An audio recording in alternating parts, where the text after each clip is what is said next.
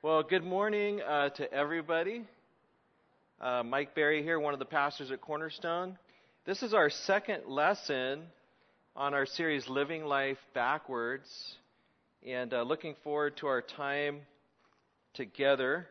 I was blowing some bubbles a little bit earlier as part of the illustration of what we're going to be talking about this morning. The chapter we'll be covering is called Bursting the Bubble. We'll be looking at part of chapter 1 and chapter 2 in Ecclesiastes. This will be chapter 2 in our book, Living Life Backwards, by David Gibson.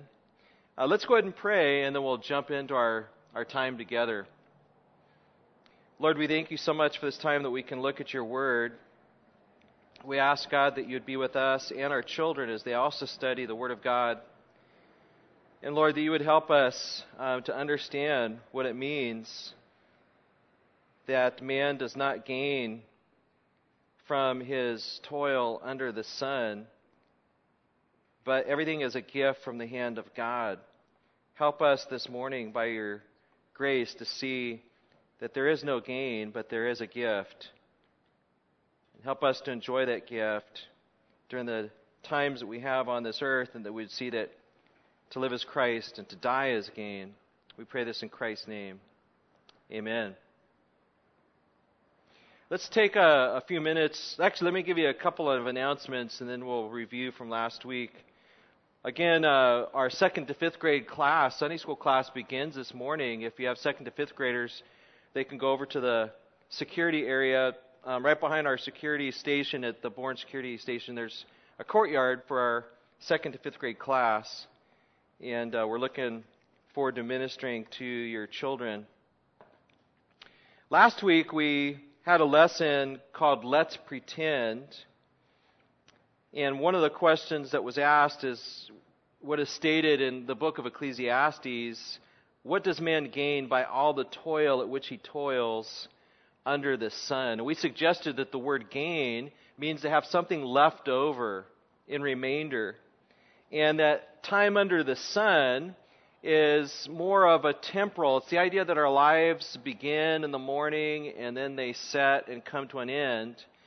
And we suggested from the text last week that life is very short, it's elusive, it's repetitive, but if we prepare to die, we can learn how to live. The acrostic that has helped me memorize that, the 5 points from last week, is Serple. You can see that on your handout. Think if you guys know the song Serple Rain, Serple Rain, maybe that might help you. But the idea is that life is short, it's elusive, it's repetitive, but if we prepare to die, we can learn how to live. And that's part of why the Lord has given us the book of Ecclesiastes. The book of Ecclesiastes fits within the genre of wisdom literature. It doesn't hit the question head on. It kind of wounds us from behind. The Holy Spirit gives us a sucker punch, so to speak, to wake us up to reality, to pop the bubbles in our lives. But it leaves us with a ray of light that there are things that we can enjoy in this life, and those things are gifts from God. The book of Ecclesiastes is also trying to get us away from the wrong kind of storing up to the right kind of storing up. We'll see that today. By the way, Brian had mentioned Herman Melville, the author of Moby Dick. Ecclesiastes was his favorite book because he said, quote, "It was the truest of all books, a book that resonates with many because of its provocative portrayal of life." And if you've ever read Moby Dick, you can get that Ecclesiastes kind of feel, right? As Ahab is pursuing this white whale and is never quite able to capture him. Last week we also suggested that the word vanity, that's translated as vanity or meaninglessness in our English translations, the Hebrew behind that word quite literally means breath or breeze, vapor. The idea is like what you see after you blow out a candle, like we did on Tuesday for my son Samuel. You see the real smoke, but you can't grab it. You can't put it in your pocket. It only lasts for a short time. That's the idea of our word hebel, or vanity. We asked the question, what does it mean for our lives to be like a breath, and how should that impact the way we think and live? Well, that's really what the whole book of Ecclesiastes is about. Last week, the preacher, or Solomon, gave us arguments from wind, water, and sun, and we saw the repetitive nature of these things. He compared them to the utterances of our mouth, what we see with our eyes, and what we hear with our ears. But an objection can easily be raised to the argument that Solomon makes in the first 11 verses. And the objection goes something like this. But isn't it true that we can make a difference in this life? Isn't that what all of us are told at our graduation ceremonies, right? You're there ready to graduate from junior high or high school or college, and the keynote speaker says, you are the ones, this is the generation that's going to change the world. You can make a difference. And so we raise that objection.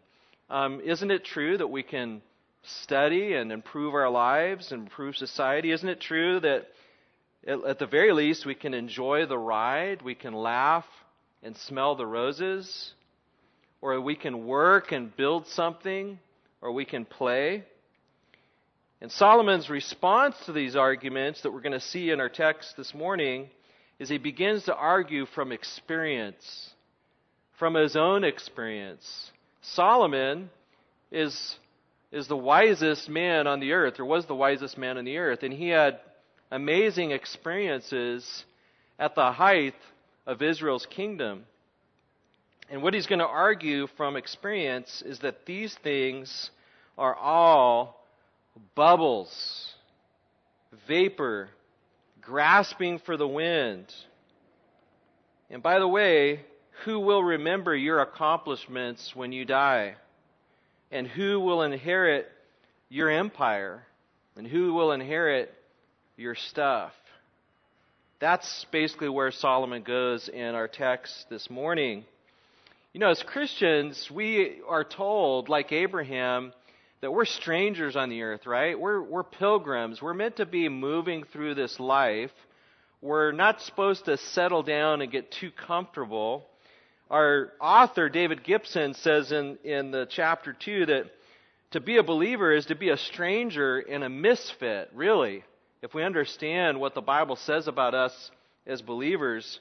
But too often as Christians, we move from a nomadic type of lifestyle to taking up residence in this world. And rather than seeing the bubbles of life, we think that we can really maintain and find some permanence and some satisfaction from things that were never meant to satisfy. David Gibson says, quote, "The preacher will argue that wisdom, pleasure, work, and possessions are very often the bubbles we live in to insulate ourselves from reality. And his needle, the sharp point he uses to burst the bubbles, is what? Death. He's going to use death to pop the bubbles of our objection. Death can radically enable, David Gibson says, radically enable us to enjoy life. Death can change us from people who find deep joy in receiving life as a gift. Or it can change us from people who find deep joy in receiving life as a gift. This is the main message of Ecclesiastes. Life is in God's world is a gift, not gain. Gift, not gain. I want you to say that. Gift, not gain. That's what we're going to be hammering over and over and over again. Life in God's world is a gift, not what? It's not gain. We're going to repeat that over and over. And there's 3 points that Solomon is, or David Gibson's making from our text, written by Solomon. 3 points to pop our bubbles and leave us with a ray of light.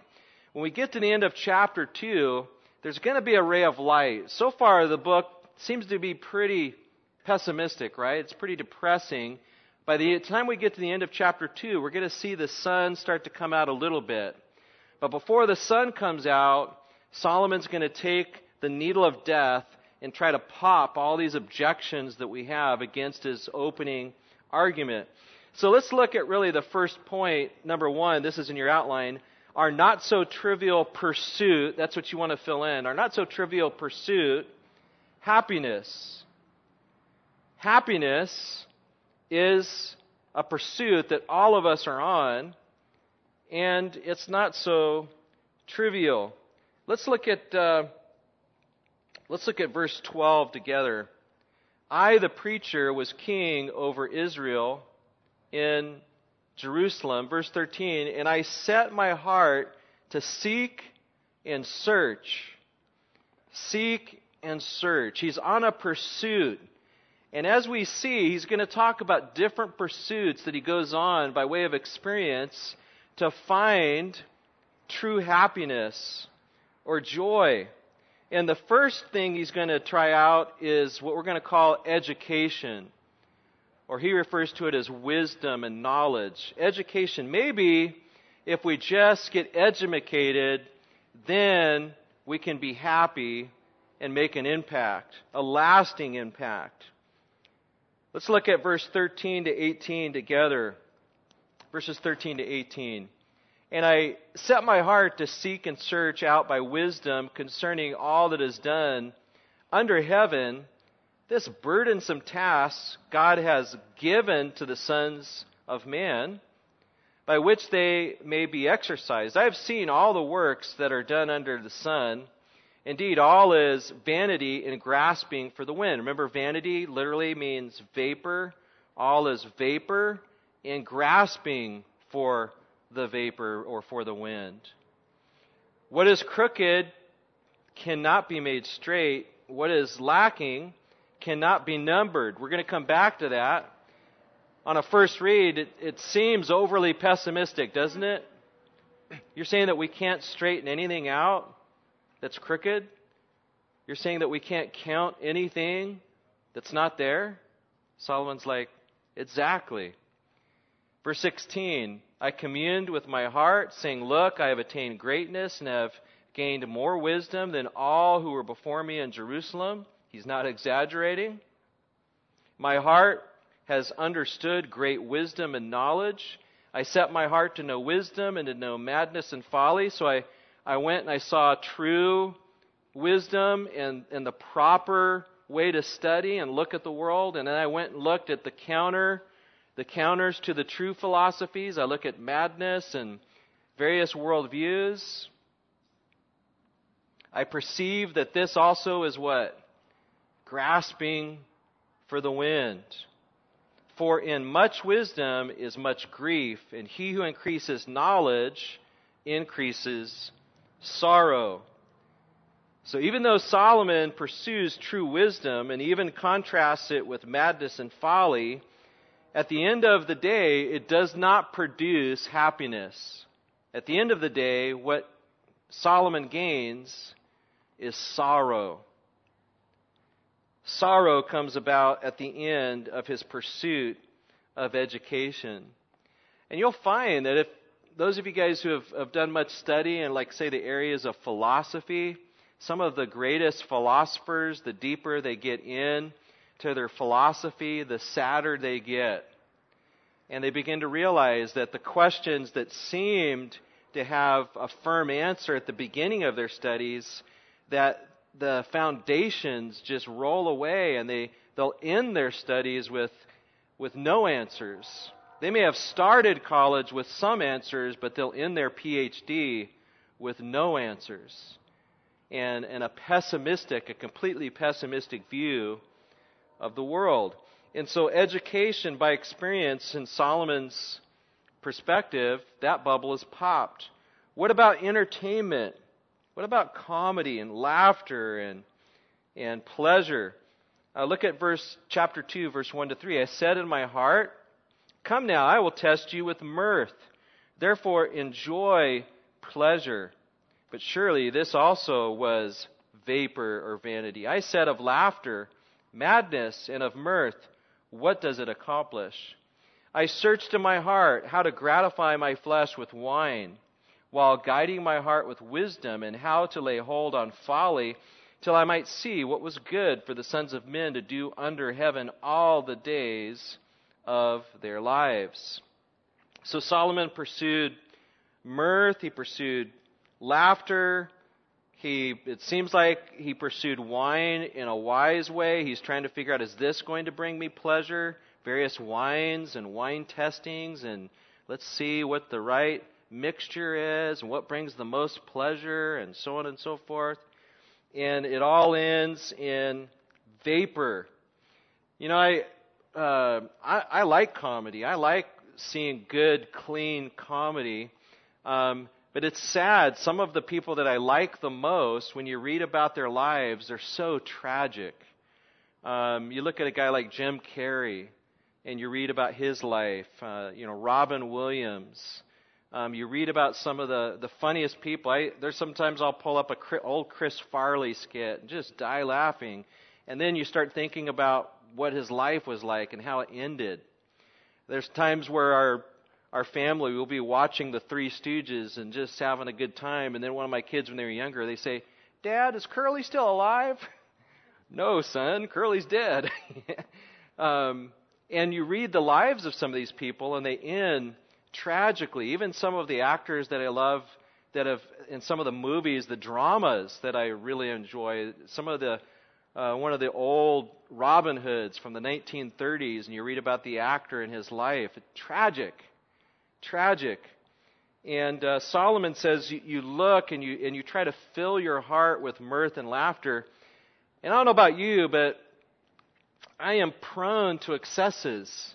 I'll sometimes enjoy something, and I just can't enjoy it and then turn it off and move on to something else. It's like I've told you guys about my addiction to Columbo. It's like I finally rediscovered Columbo in my 50s, and I can't just watch 1 or 2 episodes. I've got to watch the whole 7 seasons, and then the new ones, right? And then I go back and I have to see them again.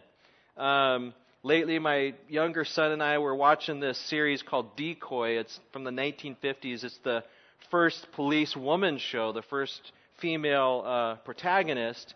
And it's a very good show, but I can't just watch one. We've got to sit down and watch the series. And I don't know about you, but there's times where I'll kind of dip into this binge thing, and then you watch 3 or 4 shows in a row, and am I any happier after watching 3 hours of television? No, I'm not. And then I have to go kind of get a spiritual bath and get in the Word and get into prayer. But that's part of what Solomon's talking about. We can fill our minds and hearts with comedy and this and that, and it just leaves us still grasping for the wind. What about the pursuit of happiness when it comes to work? Maybe if we just really put our nose to the grindstone, we get involved in real estate and land management, farming and vineyards and gardens and trees and irrigation that Solomon mentions here in verse 4 and following. I made my works great. I built myself houses and planted vineyards. I made myself gardens, orchards, planted all kinds of fruit trees in them. I made myself water pools from which to water the growing trees of the grove. That's kind of like today. Man, whenever I go down to Home Depot, man, that place is full, right? Everybody's going to Home Depot and buying something else for their house. They're doing something in their yard. And is Solomon's point that don't do any of that? That there's no, that we should not care about our houses, that we should not care about our stuff? That's not going to be his point at the end of the day. But are we trying to grasp that? Do we think that it's going to last? Do we think that that's going to bring us a lasting happiness? At the end of the day, that bubble gets popped. What about power, prestige, possessions? In our text, he talks about his servants. He talks about possessing herds and flocks, silver, special treasures, provinces, singers, musicians. He doesn't need to have a stereo. He just calls in the professional singers to sing for him. He's bringing in wood from distant places to make unique instruments. At the end of the day, this is all grasping for the wind. Let's read there in verse 7. I acquired male and female servants and servants born in my house. Yes, I had great possessions of herds, flocks. than all who were in Jerusalem before me. I also gathered for myself silver and gold, special treasure of kings of the provinces. I acquired male and female singers, the delights of the Son of Men, musical instruments of all kinds. And so I became great and excelled more than all who were before me in Jerusalem. Also my wisdom remained with me. You know, Solomon's not exaggerating.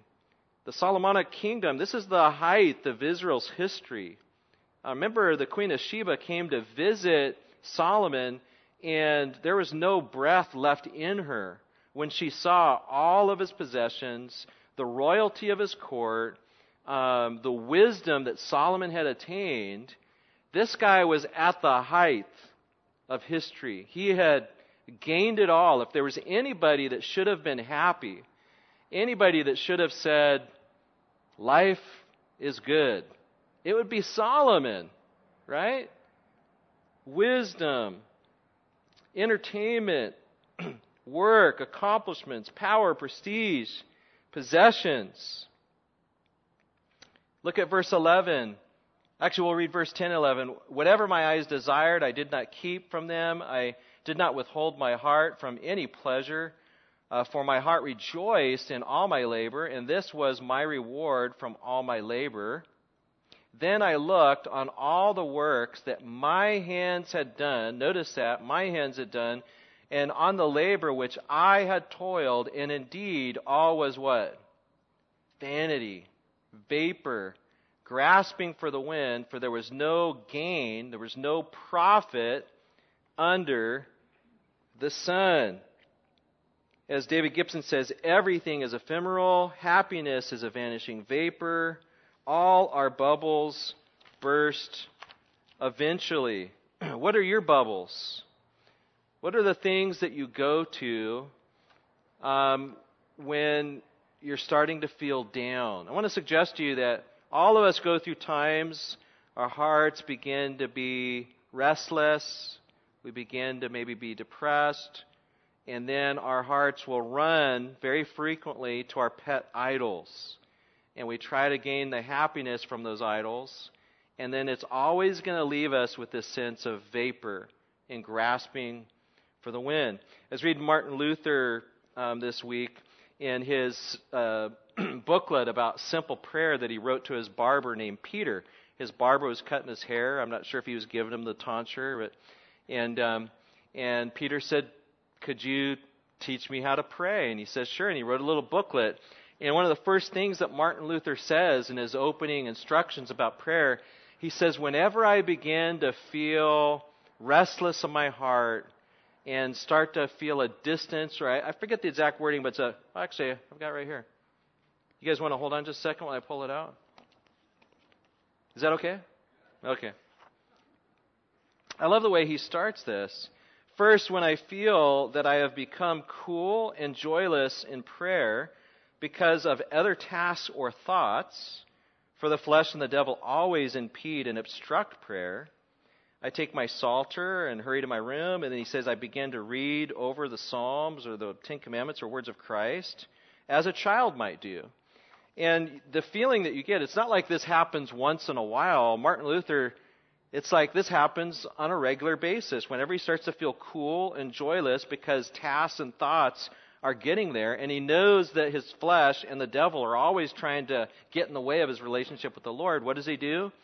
He runs off to go feed his soul and then read certain passages of Scripture just like a child, and then he goes through the Lord's Prayer, and he instructs Peter the barber on how to use the Lord's Prayer as a means to commune with God and then to find true joy and happiness. But it's not like that happens once. Martin Luther argues that this is cyclical. Our hearts are always kind of restless. We're always going to fall into coolness or joylessness, but the Lord provides means for us to move out of that. So the point being is we do all pursue happiness by nature, right? Happiness there's nothing wrong with pursuing happiness. That's the way we are made. God pursues His own happiness, right? In the Father relationship, Father, Son, Holy Spirit. And He always finds His happiness because He's God. We are made in the image of God, and so we pursue our own happiness. And when that happiness, we find it in God and in the right things, that brings joy. But when we pursue the bubbles, we feel coolness and joylessness. And that shouldn't make us hopeless. God just wants to pop the bubbles with the death needle. He reminds us of our death, and that brings this ray of light. Let's talk about the second point that's going to help us with to pop these bubbles of the false pursuit of happiness. Number 2, Houston, we have a problem. Houston, we have a problem. The problem is death. That comes from, what is that, Apollo 13? Is that right? That's not an exact quote, by the way. They actually didn't say Houston we have a problem. There's a couple other words in there. But that's the way it's been transferred to us in popular culture. The problem is death. And Solomon lays out this problem for us in the next section. And in verse 14, the same event happens to them all. That event is death. The preacher discovers that he cannot make the world different from how it actually is. And that death happens to us all. Let's look back at verse 15 for a moment, where Solomon says, what is crooked cannot be made straight. What is lacking cannot be numbered. Part of what Solomon is recognizing at the beginning of this section is there are things that are wrong with the world that you and I cannot fix. There are things wrong with you and wrong with me that we cannot fix. Not everything in this world is a problem to be solved. And, by the way, what is lacking cannot be numbered. That's a very interesting statement. All he's basically saying is if you have no eggs to count, you can't count them. Right? You can't count things that are not there. And as we're going to see later in the chapter, you can't count righteousness if you don't have it. You can't enumerate things that aren't before you or in you. That's his point. And it's going to pop the previous bubbles. Let's look at verse chapter 2, verse 12 and following. So 12, then I turned myself to consider wisdom, madness, and folly. He's cycling back kind of in this repetitive cycle. For what can the man do who succeeds the king? Only what he has already done. Then I saw that wisdom excels folly. So it's true that true wisdom is better than folly or foolishness. As light excels darkness, we're not denying truth and absolute reality. Verse 14, the wise man's eyes are in his head. This is just a statement of fact, right? Wise men have eyes in their skull. But the fool walks in darkness. He can't see. Yet I myself perceive that the same event happens to them all. So I said in my heart, as it happens to the fool, it also happens to me. And why was I then more wise? Then I said in my heart, this is also vanity. For there is no more remembrance of the wise than of the fool forever, since all that now is will be forgotten in the days to come. And how does a wise man die? What's the answer? As the fool.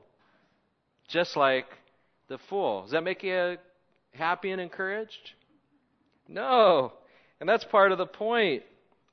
We've got a problem. It's called death. There's no more remembrance of the wise man than of the fool forever. How does the wise man die?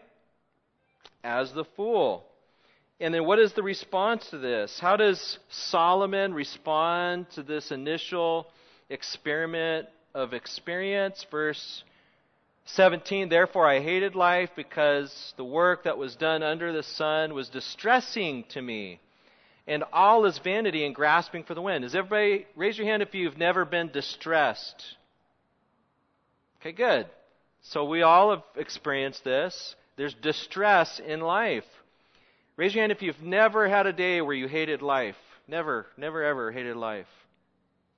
Yeah, we've all been there.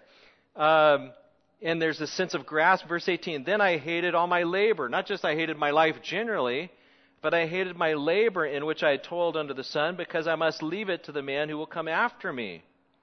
And who knows whether he will be wise or a fool. So control eludes me. Control is a vapor. I can't grasp it. I don't know who's going to come after me. Yet he will rule over all my labor in which I toil, and in which I have shown myself wise under the sun. This also is vapor. Therefore I turned my heart and despaired of all the labor in which I had toiled under the sun. For there is a man whose labor is with wisdom, knowledge, and skill, yet he must leave his heritage to a man who has not labored for it. This also is vapor and a great evil. Raise your hand if you've never despaired. There's never been a day where you felt despair. If you felt despair, if you've been distressed in your life, if there's days when you've hated life and hated your labor, guess what? You're normal. And you're living in a world that the fabric of this universe has a crack in it.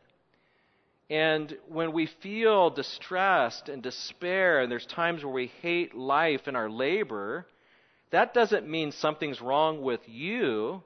You're just operating in a fallen world that was never meant to make you lastingly happy here. That's part of Solomon's point, as we're going to see. So when we get distressed and when we despair and when we begin to hate things in our labor and life, that should not make us overwhelmingly be despairing if we understand how our lives fit into the whole, right? If we're trying to live for the bubbles, then yeah, that despair can become very despairing and distressing. But when we realize how this all fits together, it actually should be encouraging. Let's go back and kind of rehearse what Solomon's just said in this context. Who knows whether the one to whom I must leave my labor will be wise or a fool? Solomon recognizes I have no control. And when Solomon died, he went through a terrible time in his life. There's indications that he did return back to the Lord, and then he wrote the book of Ecclesiastes. But who did he leave his kingdom to? Rehoboam. Did Rehoboam listen to the wise men or to the young fools? The young fools. And then what happened to the kingdom? It was split in half. And the northern kingdom went to whom? Jeroboam. Was Jeroboam a good guy? Terrible guy who turned everybody away from Yahweh worship to worshiping golden calves again. We're back to the same cycle. The height of the kingdom, Solomon dies, and it just all seems to fall completely apart. And if it were not for a Christian worldview, if it were not for the fact that God's on the throne and He's in control, if you were to drop down in the middle of Jeroboam's reign, you would say, this is it. Life is over. This must be the beginning of the end.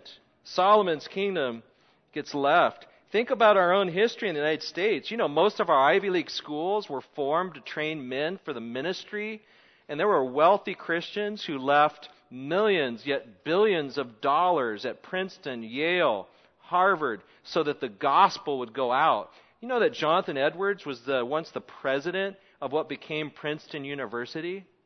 And yet look at these Ivy League schools today.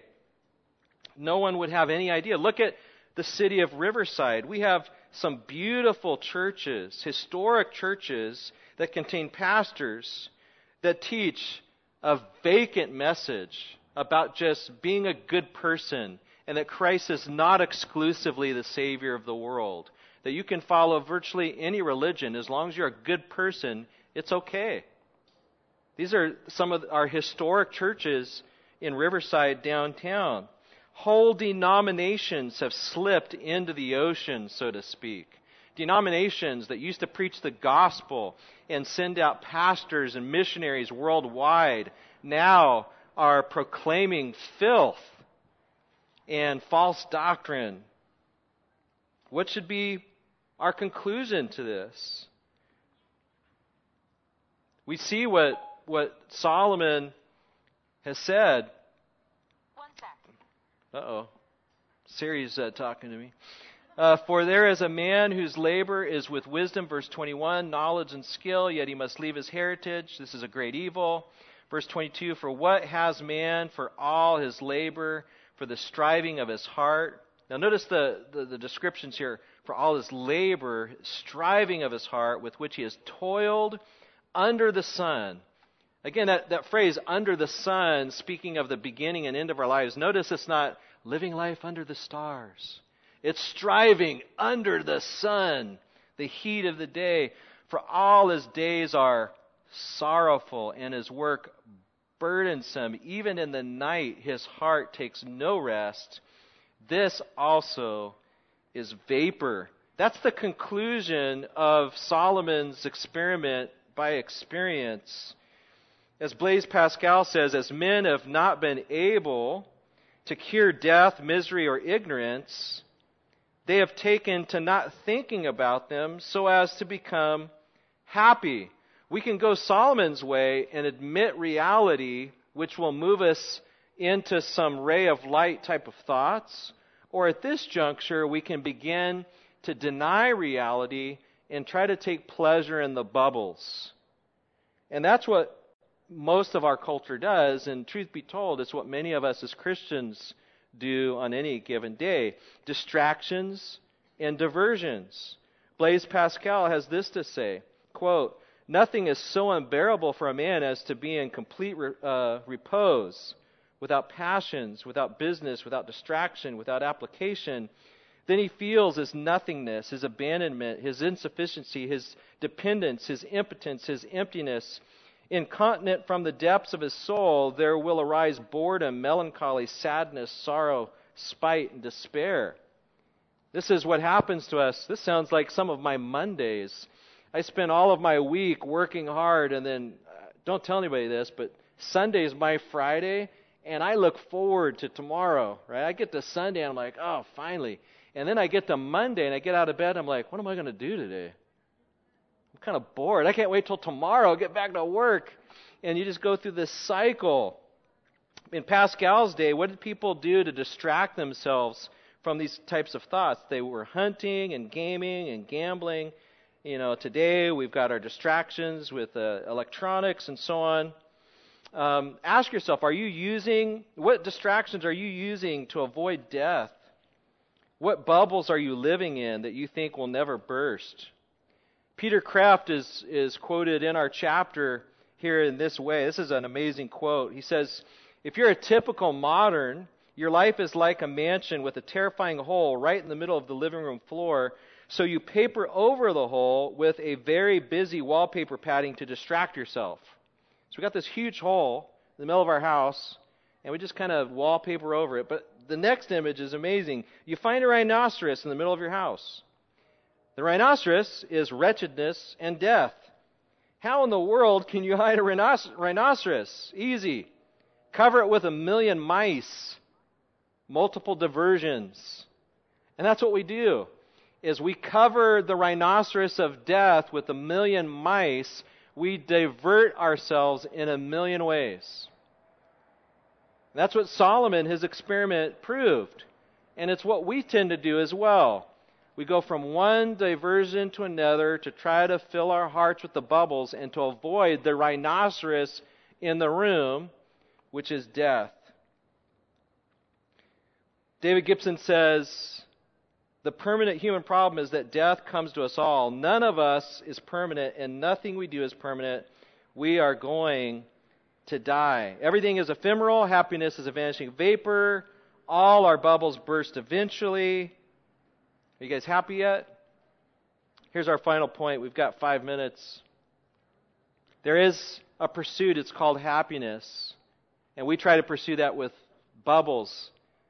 But there's a problem. Houston, there's a problem. That problem is called death. But there's a surprising perspective that Solomon brings in at this point. And the perspective is joy. Joy bursts death's bubble. Look at verse 24 to the end. This is just a really weird change in the middle of a chapter that seems very pessimistic.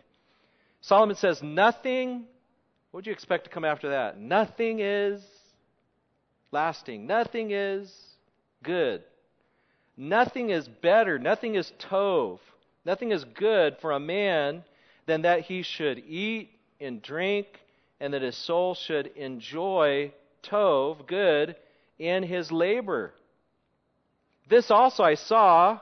What do you think he would say? Don't look at your scripture. What do you think he would say now? This also I saw was grasping for the wind, right? Vapor and grasping for the wind. What does he say? This also I saw was from the hand of God.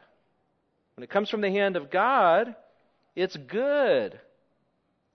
For what can man eat, and who can have enjoyment?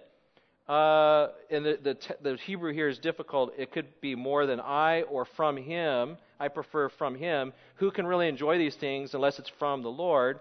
Verse 26, for God gives wisdom and knowledge and joy to man who is good in his sight. But to the sinner he gives the work of gathering and collecting, that he may give to him who is good before God. This also is vanity and grasping for the wind. So you see three gives in that final. God gives, and that he may give, and then, so we see here, he gives wisdom, and then, to the sinner he gives work, that the sinner may give to those that are good before God in his sight. And then he goes back to the chorus of the song, this also is vanity and grasping for the wind. That's our chorus, right? So remember, this is kind of like a poem, and so even after like some of these rays of light, the chorus will kick back in. Like, what's that group, the Mamas and the Papas? Or Peter, Paul, and Mary? It's kind of like that kind of idea. This chorus picks back in. And so, when we accept that we're going to die, this pops the bubble of us trying to put hope in things that will not last. And it gets us to this idea that life is good if we understand it as a gift from God. We cannot go back to Eden. Our world is fallen and cursed. We cannot make straight what is crooked. We cannot enumerate a righteousness that isn't there. We're going to see as we move on that there's a righteousness granted from God. God has placed a fracture in the fabric of our universe. Things are now not what they should be. And we are limited creatures. Jeff Myers says on page 46 in our book, not everything can be fixed. Not everything is a problem to be solved. Some things must be borne, suffered, endured. Wisdom does not teach us how to master the world. It does not give us techniques for programming life such that life becomes orderly and predictable. Rather, we begin to thank the Lord for the gifts that He's given us. And we do what we can in this life, understanding that He's in control. We are not. Gifts from God are not stepping stones to greater things. And so the 3 points that we've made is that we are on a pursuit called happiness, but that pursuit, we can't find happiness through the bubbles of work and labor and entertainment and possessions. Because death is coming, and God wants us to think about the rhinoceros to get us to joy, the true joy that comes from the gift, the hand of God. When we see things come from God in His hand, we can rejoice in those things and realize that really our death is gain because we come to Christ. Let me ask some final questions in our last minute. Why do you get out of bed in the morning?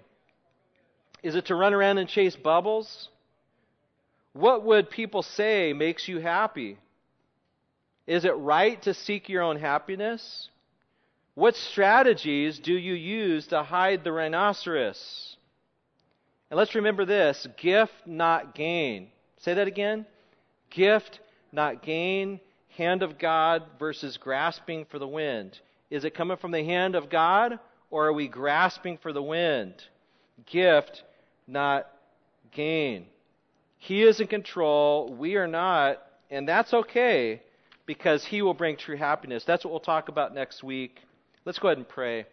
Lord, we thank You so much for the opportunity that we've had to look at Your Word together and to consider that while we are on a pursuit towards happiness, our happiness does not need to be found in things that we grasp for, but things that we receive from your hand. We receive them this morning through Jesus Christ our Lord. We pray this in his name. Amen.